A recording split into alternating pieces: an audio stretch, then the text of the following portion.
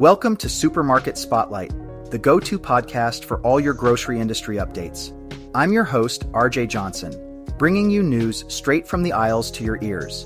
Let's dive into the pressing legal battles in the grocery sector.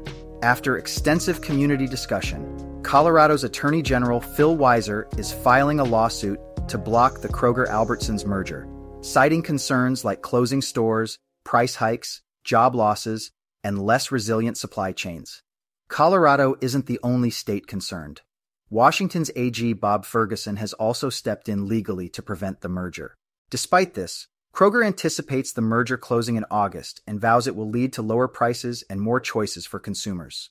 On the heels of these merger disputes, Kroger promises even more value to its shoppers. The company plans to invest $500 million to reduce prices post-merger, ensuring no job losses for frontline employees.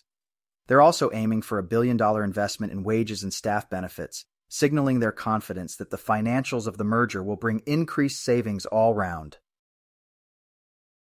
Switching gears, we see innovation on the rise at Shop and Save, as close to 80 locations team up with the cashback app Upside.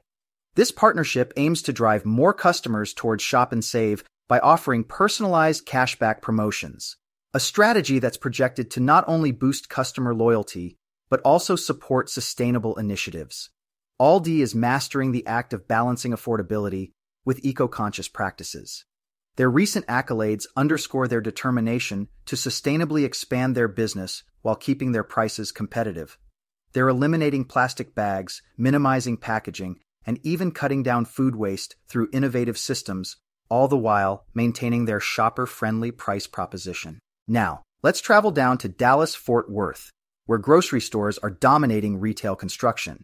Anchors like H-E-B, Kroger, and Costco are driving a swell of new retail space, reaching double the square footage of 2023's totals. A strong local economy and rapid population growth are significant players in this expansion. On the East Coast, Lidl is continuing to cement its presence, especially in the Washington metro area. With a new location opening in Hyattsville, Maryland, Lidl is making their mark with a variety of international foods and a commitment to community engagement, offering donations to local food banks to combat hunger and bolster food access. Meanwhile, Sam's Club is gearing up for a massive distribution center in Jacksonville, Florida, with the local government reviewing a hefty $31 million permit. This development taps into an existing warehouse, which will significantly bolster Sam's Club's supply chain in the region. And speaking of boosting access to fresh food, Atlanta is taking affirmative action to quash food deserts once and for all.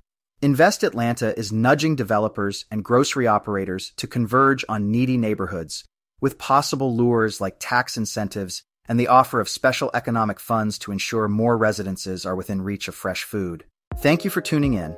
We'll return next time with more updates from the world of groceries. Until then, keep your carts rolling and your pantries full. This is Supermarket Spotlight, signing off.